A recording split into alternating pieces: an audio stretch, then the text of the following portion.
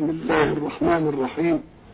الحمد لله رب العالمين، والصلاة والسلام على أشرف المرسلين سيدنا محمد وعلى آله وصحبه أجمعين، وبعد، فقد وقفنا في اللقاء السابق عند قول الله سبحانه وتعالى: أعوذ بالله من الشيطان الرجيم.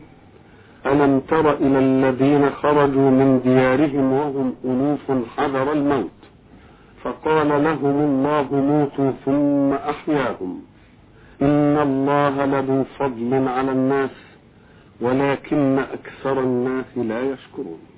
بعد أن تكلم الحق سبحانه وتعالى على ما يتعلق بالأسرة المسلمة في حالة علاج الشقاق والخلاف والوفاة، أراد الحق سبحانه وتعالى أن يبين للأمة الإسلامية التي أمنها على حمل رسالة منهج السماء إلى الأرض إلى أن تقوم الساعة، فلم يعد بعدها رسول يأتي ولا نبي يبعث، ولا بد لمثل هذه الأمة أن تربى تربية تناسب مهمتها التي حملها الله إياها، ولا بد أن يضع الحق سبحانه وتعالى بين يدي هذه الأمة كل ما لاقاه مواكب الرسل في الأمم التي سبقتهم، ليأخذوا العبرة من المواقع ويتمثل المنهج لا نظريات تتلى ولكن واقعا درس في المجتمع. أراد الحق سبحانه وتعالى أن يجعل أساس المسألة في قضيتين. القضية الأولى أن الحق هو واهب الحياة، وواهب الحياة فقط هو الذي يأخذها، ولم يضع لهبة الحياة سببا عند الناس ولا لنقض الحياة سببا عند الناس، وإنما هو سبحانه يحيي ويميت. وفي الحياة والموت استبقاء النوع الإنساني، ولكن استبقاء حياة الأفراد إنما ينشأ بالقوت الذي ينشأ عن التمول. ولذلك عالج هنا قضيتين هامتين من قضايا العقيدة، ولم يعالجها كلاما نظريا، وإنما عالجها بواقع تقدمت به الأمم على يد موسى عليه السلام. ونحن قلنا سابقا إن قصة موسى مع قومه أخذت أوسع فراغ في القرآن، لأنها الأمة التي أتعبت الرسل وأتعبت الأنبياء، وكان ولا بد أن يعرض هذا الأمر برمته على أمة محمد صلى الله عليه وسلم. فمما حدث لهم هذه المسألة: ألم تر إلى الذين خرجوا من ديارهم وهم ألوف حذر الموت. إذا فعلة الخروج إنما كان مخافة أن يموتوا بأي سبب لم تتعرض له الآيات. تعرض المفسرون وتكلموا كلام طويل منقول من إسرائيليات ومنقول من غيرها ليقولوا: لماذا كان الفرار؟ أمن وباء يحل بالبلد فيموتوا أم من عدو سلط عليهم ليستأصلهم؟ المهم أنهم أرادوا أن يفروا خوفا من الموت. إذا فقضية القرآن يعالج القضية من الزاوية التي تهم، ولكن السبب ايه؟ وباء خروج من ما يهمنيش هذا، لأنه ما بيدينيش تاريخ، ما بيدينيش متى كان هذا، في أي زمن كان هذا، ولا على يد من كان هذا، ولا أشخاص، ولا مش علاقة بهذه المسألة. الذين يتعبون أنفسهم في القصص القرآني يحاولوا أن يربطوا الأشياء بزمن مخصوص ومكان مخصوص وأشخاص مخصوصة، وبعد ذلك إن قلنا لهم القرآن لو أراد ذلك ولو كان ذلك له أصل في العبرة والعظة كان بينه.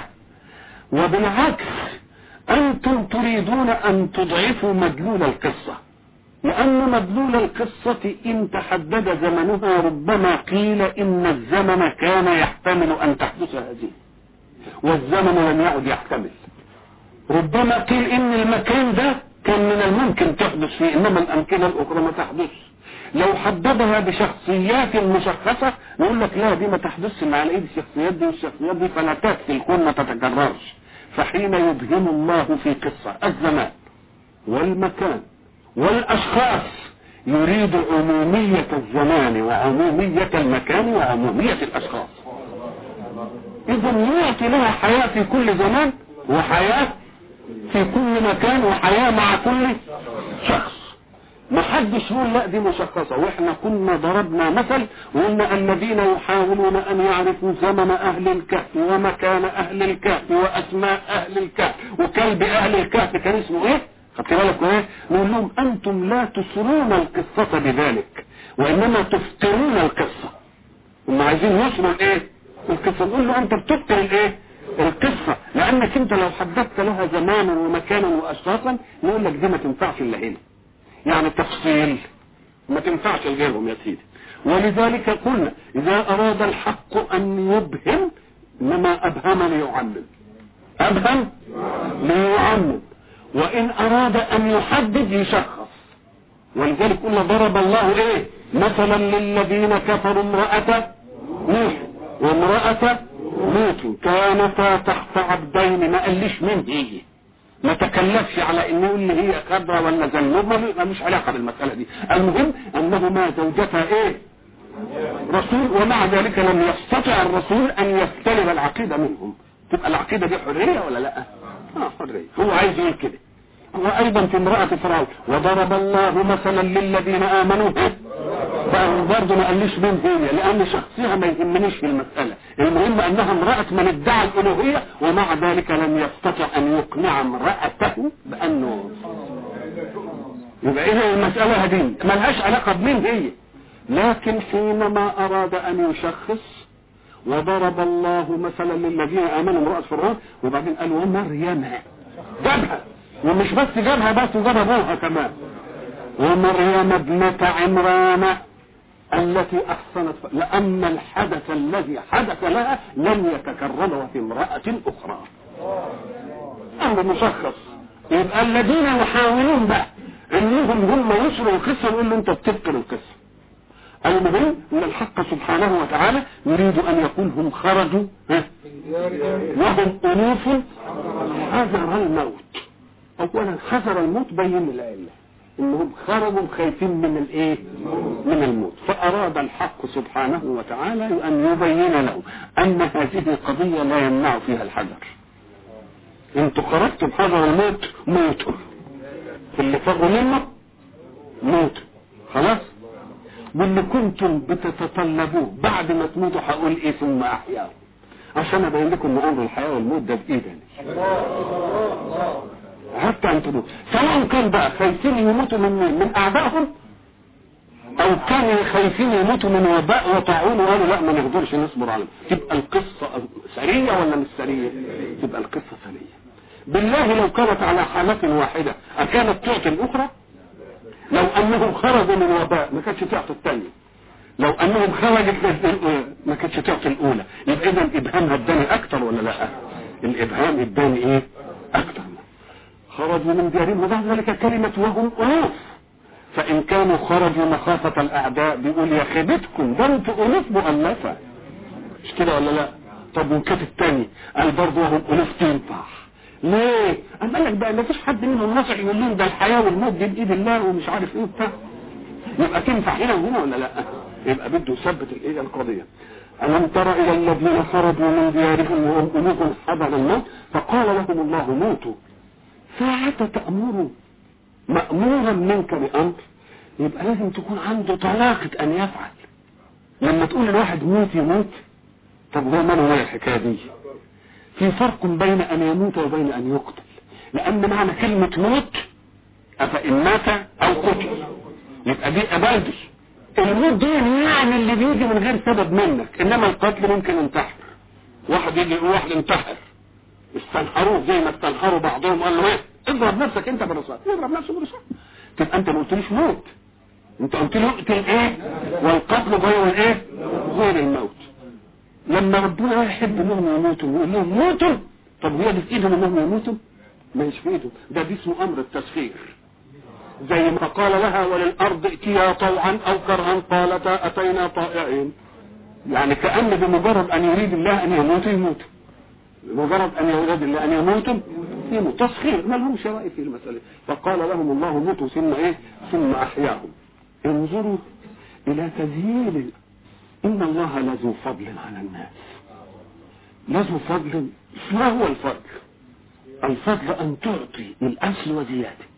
ربنا اذا ما بيديش بس الناس على قد حاجتهم، ده بيديهم ايه؟ اكثر من حاجتهم. اذا ففي الموت بالوباء او بالعدو هو يريد ان يعطي فضلا. انت بتضموا دي فرارتم من الفضل. مش يصح ان لما انتوا تموتوا شهداء، تموتوا مطعونين تبقوا شهداء، يبقى ده خير لكم ولا لا؟ الخير ده كلنا هنموت ولا لا؟ واذا متنا بثمن يبقى ده زائد عن العمل ولا لا؟ يبقى ده امر زائد عن الايه؟ ولكن اكثر الناس لا يشكرون. لا يشكرون لانهم لا يعلمون مدى النعمة فيما يجريه الحق. ولو علموا مدى النعمة فيما يجريه الحق إماتة أو إحياء لشكر الله على كل تصرف يتصرفه معهم، لأنه لا يجري على صنعته إلا ما يصلحها وإلا ما هو خير. لكن نريد أن نقف موقفا لغويا دقيقا عند قول الحق سبحانه وتعالى في كثير من الأشياء التي يريد بها العلم. ألم ترى؟ أنت تقول لإنسان ألم ترى يعني إيه؟ تشوف بعينيك. طيب بالله، هل رسول الله صلى الله عليه وسلم وهل المؤمنون مع رسول الله صلى الله عليه وسلم وهل المؤمنون بعد رسول الله صلى الله عليه وسلم إلى أن تقوم الساعة شافوا الحكاية دي؟ وسيلة العلم بها إيه؟ إخبار، يعني السماع، يعني إننا إيه؟ نسمع. يبقى مش رأيت بقى. يبقى إذا يجب أن تعلموا أن الرؤية بالعين، السماع بالأذن، الذوق باللسان، الشم بالايه؟ بالانف، اللمس بالايه؟ كل دي وسائل ايه؟ وسائل ادراك. وسائل الادراك دي بتدي للعقل اشياء عشان يدي معنويات. تبقى الاول الايه؟ الحسيات الاول. ولذلك اقرأوا قول الحق سبحانه وتعالى والله اخرجكم من بطون امهاتكم لا تعلمون شيئا. خلاص؟ وبعدين وجعل لكم السمع والابصار. عشان ايه؟ عشان نعلم. اذا ما وسيلة العلم؟ السمع. صلى عمدة الحواس، يعني الحواس. طيب وجعل لكم السمع والابصار اي لتعلموا، وهو اخرجنا لا نعلم، وبعدين جعل لنا السمع والايه؟ ليه؟ لنعلم. ولما نعلم نبقى نعمل ايه؟ نبقى نشكر ولا لا؟ يبقى كأن السمع والبصر ادت لنا معلومات، هذه المعلومات لما نعرفها نقوم ايه؟ نشكر. ده كلام عنه. اذا فوسيلة العلم الحواس. سيدة الحواس العين، لانه من الممكن ان تسمع شيئا من واحد بتجربته هو يبقى لك تبقى علم، انما ساعة ما تشوف انت تبقى بتجربتك انت. ولذلك يقول لك وما راء كمن سمع، ما راء كمن سمع.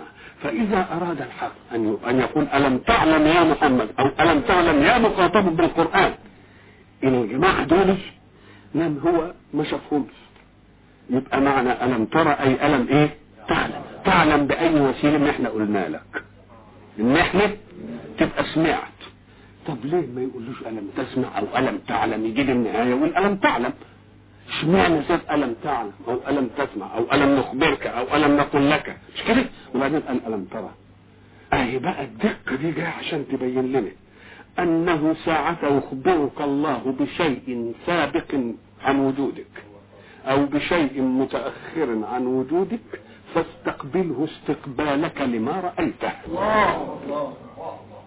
فاستقبله استقبالك لما ايه؟ لما رأيته.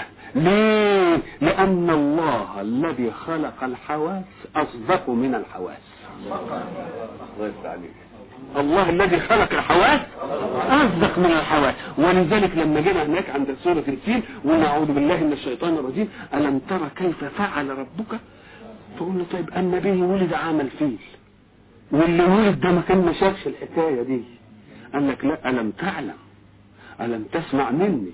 طب وجاب الم تسمع مني ليه ما جابهاش او جاب الم ترى؟ اما قال لك عشان يقول له انا بقول لك حكايه انت ما شفتهاش، انما اسمع كلامي ليك ده هو كاني شفتها، لا انا زي ما كنت شفتها. فكأن الله يقول دي مسألة مفروغ منها، مفروغ منها كأنك ايه، كأنك تقول.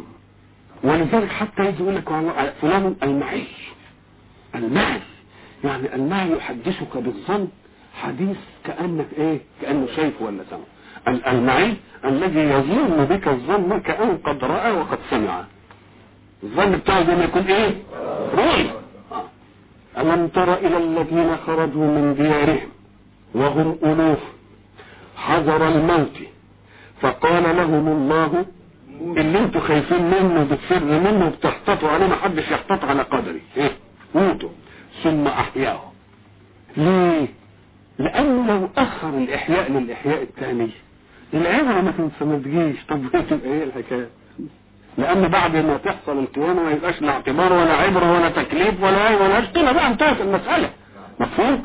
ولكن عشان الحسرة ثم أحياهم وبعدين يخلوهم ياخدوا أجلهم وبعدين يموتوا كده بإيه؟ حتف أنوفهم بطبيعتهم. ثم أحياهم إن الله لذو فضل على الناس ولكن أكثر الناس لا إيه؟ لا يشكرون. وبعد ذلك ما دام الحكايه بتاعت الموت دي لا ينفع فيها حذر، وانا لما عاوزكم تموتوا تموتوا، عايزك احييكم يبقى المؤمن الحق منكم هو من لا يخاف من الموت في سبيل الله. من لا يخاف من الموت.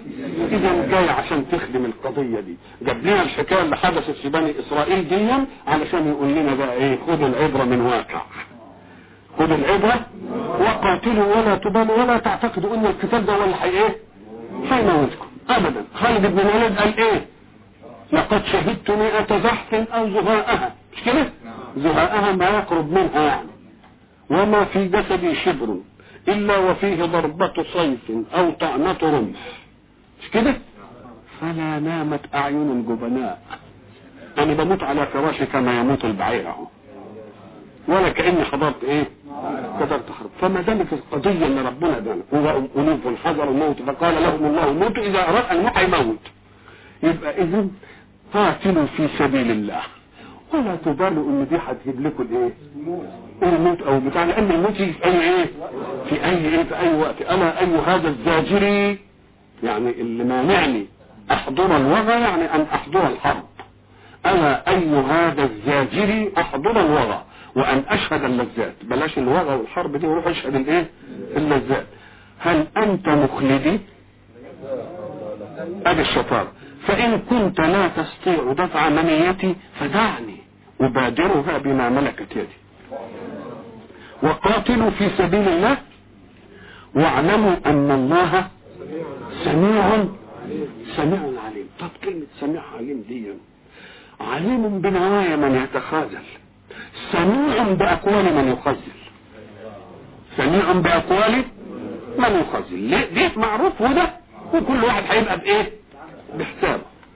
واذا كان الجهاد بالنفس، كان زمان المجاهد يتحمل نفقة نفسه خلاص، ويتحمل مركبه، يجهز فرسه ولا جمله ولا اي حاجة، ويتحمل سلاحه، يعني هو اللي يجيب سلاح، يعني كل واحد ايه، يجيب حاجته. يبقى كان ولا بد حين تسمح بنفسك لتموت انك انت تسمح ببالك اللي يبذل عشان تجهز عدتك للحرب. فكان كل حاجة يجاهدوا في سبيل الله باموالهم وايه، لازم ضروري باموالهم ضروري. فلما قال وقاتلوا في سبيل الله، طب ده المسألة دي، وبعدين قال ايه، من ذا الذي يقرض الله، علشان يدخل على مسألة الايه، عشان مسألة الفلوس. ساعتها تسمع يقرض الله، صحيح انت لما تقرض واحد برضو بتبقى كأنك بتقرض الله، انما ما بتبقاش واضحة. ليه؟ لان في واحد هيستفيد مباشرة بالقرض، لكن لما بتنفق في سبيل الله ما فيش واحد مخصوص قدامك بتدينه، ده انت بتروح للمعنى العام في قضية التدين، ودي تبقى عمليتك فيها مع مين؟ لا تقول مع زيد ولا مع عبيد، انما مع مين دي؟ يبقى اكنك لما تنفق مالك علشان تعد نفسك للحرب كأنك بتعمل ايه؟ تقرض الله. والحق سبحانه وتعالى يريد ان ينبهنا بكلمة القرض ده على انه بيطلب منا عملية ما هي سهلة، هو يعلم انها ليست سهلة، بل هو يعلم بما طبع عليه النفوس ان دي عملية ايه؟ لان انتوا عارفين القرض ده هو ايه؟ القرض هو قسم الشيء بالناب، زي ما بنقول الفرد يقرض، هي تمام، يقرض بايه؟ فكأنه عالم ان المسألة يعني مسألة ايه؟ مسألة صعبة، فعلشان يبين لك انه هو عارف صعوبتها عشان تطمئن الى انه هيقدر جزاءها على قدر هذه الصعوبة. ما تفتكرش ان هو بيقول لك عليها انها سهلة كده، لا هو عارف ايه؟ هو عارف النقص. زي ما تجيب واحد صنايعي لاي حاجة وتقول له هدي دي لي واعمل لي وليه، وتقعد تقول له انا عارف ان دي ايه؟ لما تقول له انا عارف انها هتتعبك يبقى معنى ذلك ايه؟ ان اجرك ملحوظ عندي. ساعة نقول من ذا الذي يقرض الله قرضا ايه؟ قرض حسن. طب ايه يعني قرض حسن؟ اولا في طيب واذا اقرضتني عبد من عباد الله، برضه انت اقرضت الله، انما قدامك مين؟ قدامك واحد برضه، قدامك ايه؟ لكن في عملية الجهاد بتقرض الله ولا قدامكش؟ ما قدامكش حبيب ادين الله على طول كده ولا لا؟ لا. طيب يجي الحق سبحانه وتعالى وبرضه اللي يقرض واحد بيقرضني ليه؟ قال لك لان انا اللي استدعيته للوجود، استدعيت اي انسان لايه؟ للوجود. وما دام استدعيت الانسان للوجود، احنا قلنا الذي يستدعي انسانا الى بيته ويدعوه يبقى يعد له ضيافته ويقرأ ولا لا؟ يبقى الله استدعى المؤمن والكافر الى الدنيا، يبقى لازم ايه؟ فاذا كان محتاج يبقى مطلوب مش من اللي جابه للدنيا، يبقى مطلوب من اللي جابه للدنيا. يبقى لما اخوك يحتاج يبقى كأن ربنا بيستلف عليه، يقول له هات عشان ايه؟ وانا ضربت لكم مثل بالحصالة بتاعت الولد، مش كده؟ من ذا الذي يقرض الله. كلمة يقرض دي بده يدل على ان المسألة مش ضايعة، لان القرض شيء بنطلعه من عندنا ونعطيه على امل ان يعود، فبنقول اطمن انها ايه؟ انها جاية، بس مش جاية زي ما انت فاهم، مش بحافظك عليها بس، ده اللي بحافظك عليها مستثمرة، ومستثمرة اضعاف مضاعفة. مستثمرة ايه؟ يبقى الاصل محفوظ ادي واحدة، ومستثمر ادي الايه؟ ادي الثانية. ولذلك بيقول ايه؟ من ذا الذي يقرض الله قرضا حسنا فيضاعفه له ايه؟ اضعاف كثيرة. وكثيرة دي مين اللي بيقولها؟ كثيرة بالنسبة لمين؟ يبقى لازم تضاف الى ايه؟ الى الله، تبقى ده حاجة ايه يعني؟ وكلمة اضعاف وكلمة الضعف، وانا حبيت الضعف، كلمة الضعف دي الضاد والعين والبي تدل على الاقل ولا لا؟ ضعف، مش كده؟ طب هل مناسبة مع انها تدي اكتر؟ تقول لك لا، انت ساعة تأخذ الثاني تستضعفه الاول، ساعة تدخل تاخد الثاني، ولذلك دي اضعاف مضاعفة. اضعاف يعني ايه؟ يعني ساعة ما تشوف ده ايه تقول يا ده اكتر من الايه؟ اكتر من الاول. طب قرض حسن يعني ايه؟ طبعا ما دام هتقرض ربنا وبيقول لك قرض حسن بينبهك على ان يكون مصدره من حل، مصدره من حل. ولذلك قالوا للمرأة اللي بتزني وتتصدق قال ليتها لم تزني ولم تتصدق. دي ما تضيعش ايه؟ دي ما تضيعش دي قرض حسن وما يكونش فيه مال. وقالوا ان كلمة القرض دي اكتر من الصدقة، مع ان الحكم لا يبدو غريب كده، يقول لك بقى الصدقة اللي بقى جود بالشيء كله، والقرض اللي انا نفسي ده دين وحفظه يبقى دين احسن. يقول لك ايوه. ليه؟ ام قال لك لان الصدقة ألمك منها مرة واحدة، ساعة تخرجها وتفقد الامل فيه، انما القرض نفسك متعلقة به، فكل ما تصبر صبرا يجي لك حسن، كل ما تصبر صبرا. ولان المتصدق عليه قد يكون غير محتاج، ولكن المقترض لا يكون الا محتاجا. خد بالك بقى هنا في العطاء والقرض اللي عندي بيقل، ولما يدعيني اضعاف مضاعفة يكتر، فناسبت كلمة يقبض ويبسط، ونسيبها ولا لا؟ يبقى في قبض وايه؟ في قبض وبسيط. اين فيه والله يقبض وايه؟ والله يقبض ويبسط. وإليه ترجعون، عشان تاخدوا كل واحد ياخد الايه، ياخد حقه. ثم ينتقل إلى قضية أخرى برضه يستهلها بقوله سبحانه تأكيدا للخبر على أنه أمر واقع وقوعه كما ترى. ألم تر إلى الملأ من بني إسرائيل، برضه بني إسرائيل. ألم ترى أي ألم تعلم، وتعلم بوسيلة إيه؟ بوسيلة السماع، والسماع من الله، والسماع من الله يبقى زي ما بتشوفوا الإيه؟ زي ما بتشوفوا العين. طيب ألم تر إلى الملأ، كلمة ملأ معنى ملأ يعني ازدحم الإناء ولم يعد فيه مكان يتحمل زائدا. مش كده لما نقول امتلأ المكان امتلأ الإناء، مش كده معناه أن الظرف شغل بالمظروف شغلا لم يعد يتسع سواه. وكلمة ملأ تطلق على أشراف القوم، وأشراف القوم دول كأنهم هم اللي ملئين حياة الوجود بتاعهم، ولا فيش حد يقدر ايه يزاحمهم. الملأ دول أشراف القوم والوجوه يجلسون للتشاور، ولذلك قال الملأ من قوم. فالملأ دول ألم تر إلى الملأ ايه؟ من بني إسرائيل من بعد موسى. من بعد موسى يعني ما كانش في عصر موسى، امال في عصر مين؟ عصر مثلا يوشع، عصر حزقيل، واحد من دول. برضه ما هماش ايام ايه؟ مش ايام موسى. برضه ما يعنيش القرآن عند مين؟ ايام مين؟ يقعدوا بقى يقول لك ده في ايام حزقيل وايام مش عارف مين، وقعدوا بقى برضه ما يهمنيش. ألم تر إلى الملأ من بني إسرائيل من بعد موسى إذ قالوا لنبي له ابعث لنا ملكا نقاتل في سبيل الله. خدوا بالكم بقى من الايه؟ من الأول.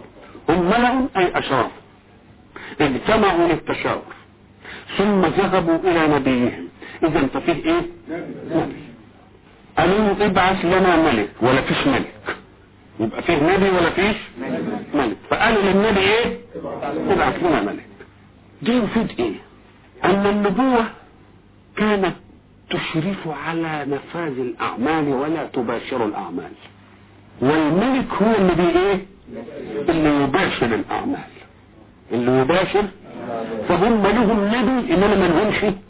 لو كانت النبوة هي اللي بتباشر، أم قال لك ليه؟ قال لك لأن الذي يباشر الأعمال عرضة للكراهية من كثير من الناس، وعرضة أن يفشل في تصريف أمر. فبدل أن يركن في الفشل إلى القمة العليا أن يركن للدون ونرجع إلى النبي يقول له يا شيخ ده ما نفعش، غير لنا الراجل ده.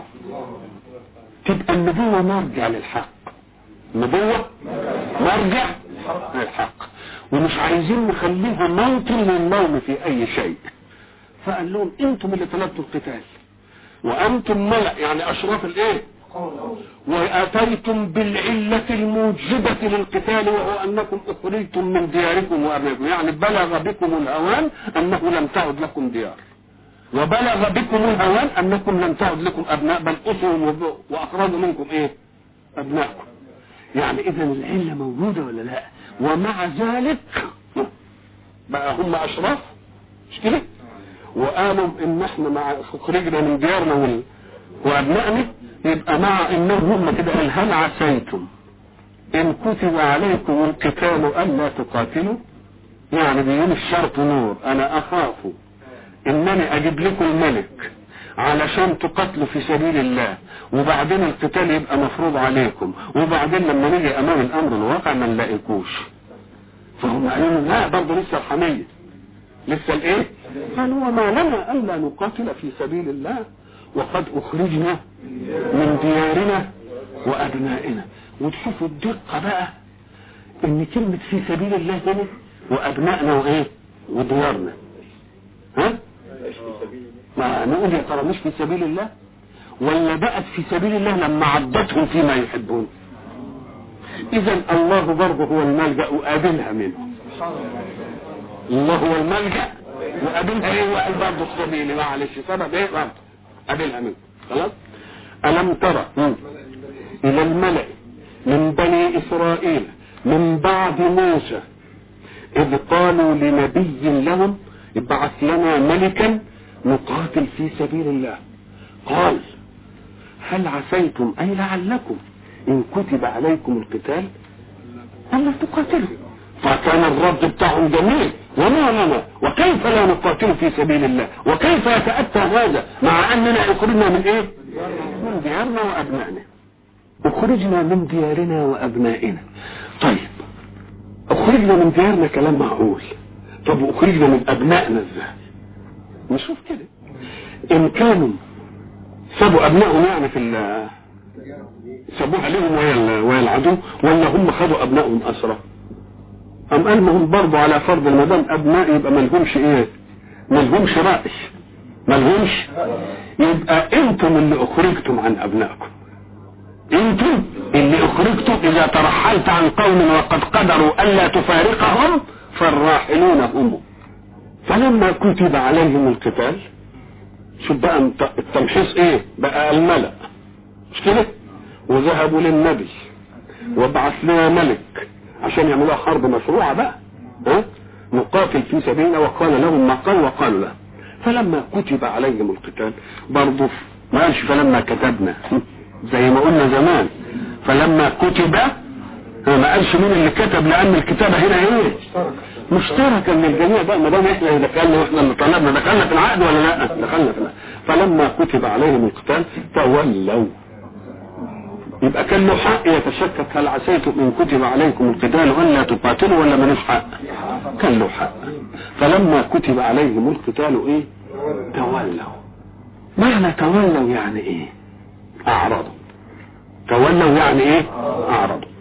كلهم أن إن الذي خلق الحقيقة علقما لم يخل من أهل الحقيقة جيلا. برضه لازم يبقى فيه إيه؟ استبقاء برضه للخير كده، بس كلمة إيه؟ بس إيه؟ كلمة. بس التمهيد ده مطلوب علشان حين تنحسن الجمهرة عنك إياك أن تقول إني قليل. ليه؟ لأن المقاييس مش كترة، المقاييس فيه طرف اعلى هيدخل في القضية. فما تقولش ان قليل وتقارن نفسك، لانه عدوك كثير لا رصيد له من الوهية عالية، وانت قليل لك رصيد من الوهية عالية. ليه ما تدخلش دي في الحساب؟ ما هو عايز يقول كده، عايز يقول ايه؟ فلما كتب عليهم القتال ايه؟ تولوا الا قليل. كلمة الا قليل دي عشان تخدم قضية، ولذلك هتيجي في اخر القصة كم من فئة قليلة غلبت ايه؟ فئة كثيرة. شوف كلمة بإذن الله. اذا فالمرء يكون واحد، الشيء المرء واحد، ولكن مواجيد الرائين فيه تختلف على قدر رصيدهم الإيماني، على قدر رصيدهم. أنت ترى زهرة جميلة، وردة جميلة كده، الرؤية قدر مشترك عند الجميع، خلاص، وواحد تاني شاف وأعجبت انت بها وهو أعجب به، خلاص كده.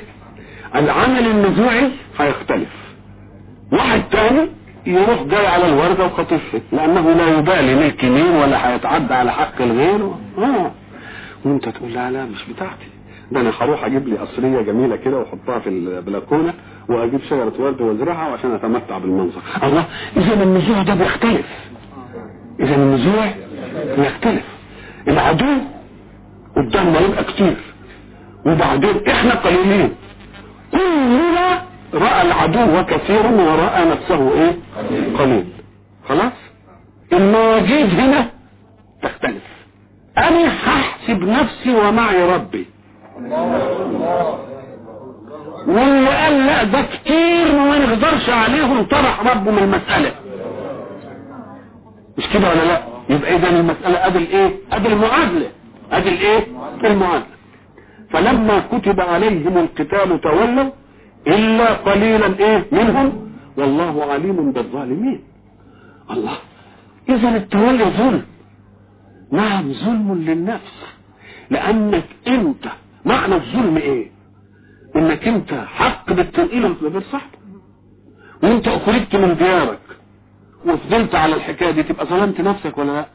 واولادك خرجوا منك تبقى ظلمتهم ولا لا؟ ظلمت قضيتك الدينيه ولا لا؟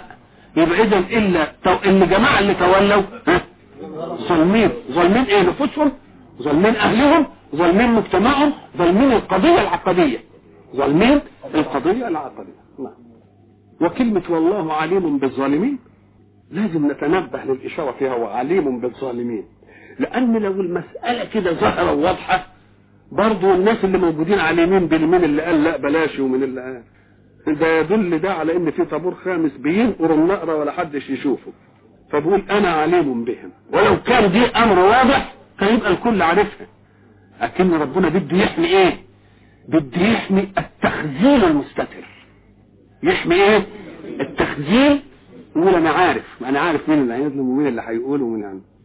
فلما كتب عليهم القتال تولوا الا قليلا ايه منهم والله عليم بالظالمين. وقال لهم نبيهم، مش هم طلبوا من النبي؟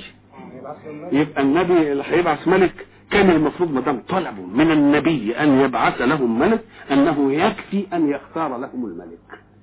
انما يدلك برضه على التلكؤ واللجاجه، تلكؤ واللجاجه، وعايزين ينقلوا الامر نقله ليست في قضايا الدين. عايزين برضه الوجاهه والعينيه، وانه يبقى يا ابن ملك يا ابن مش عارف وعنده فلوس وبتاع ومبسوط. دخلوها دخله تانية خالص. وقال لهم نبيهم، حين تأتي الإضافة لكلمة نبي فإن أردت إلزام الحجة تقول نبيكم، مرة قول نبي الله أنبياؤه، ده لما تعوز تقول مصدر الإيه، لكن عشان تقول نبيهم. وقال لهم نبيهم إن الله قد بعث لكم طالوت. شوف وده بالنبوة، وكأن النبوة لا تصدر بشيء عن أمر نفسها. مع انهم قالوا له ابعث ايه، ما قالوش سل لنا ربك يبعث ايه، قالوا له ابعث، فكأنهم علموه مأمونا على ان يبعث ملك. لكن ادب النبوة في التلقي قال ان ربنا اللي ايه بده يطمئنهم على ان المسألة ايضا ليست منه، لان برضه هو له بشرية وهو يريد ان ينحي قضية البشرية عن هذا الموضوع. قال المسألة انتم قلتولي وانا قلت لربنا، وربنا هو اللي قال ان الله قد بعث لكم ايه طالوت ملكا. هنا بقى ابتدأوا برضه قالوا ملك أن يكون له الملك، منين يجي له الملك؟ دخلنا بقى في ايه، في اللك أن يكون له الايه الملك علينا ونحن احق بالملك منه. احق بالملك منه ليه؟ لان اصل دول كان فيهم نسلين اتنين، فيه نسل واخد النبوة وفيه نسل واخد الملوكية. الملوكية واخدها نسل لاوي ابن يعقوب، والنبوة واخدها نسل بنيامين. فبعد قالوا ان الله بعث لكم طالوت ملكا، حبوا يعملوا صحيفة النسب فلم يجدوه لا من هذا ولا من هذا، فقالوا أن يكون له الايه الملك علينا. وإلى لقاء آخر إن شاء الله.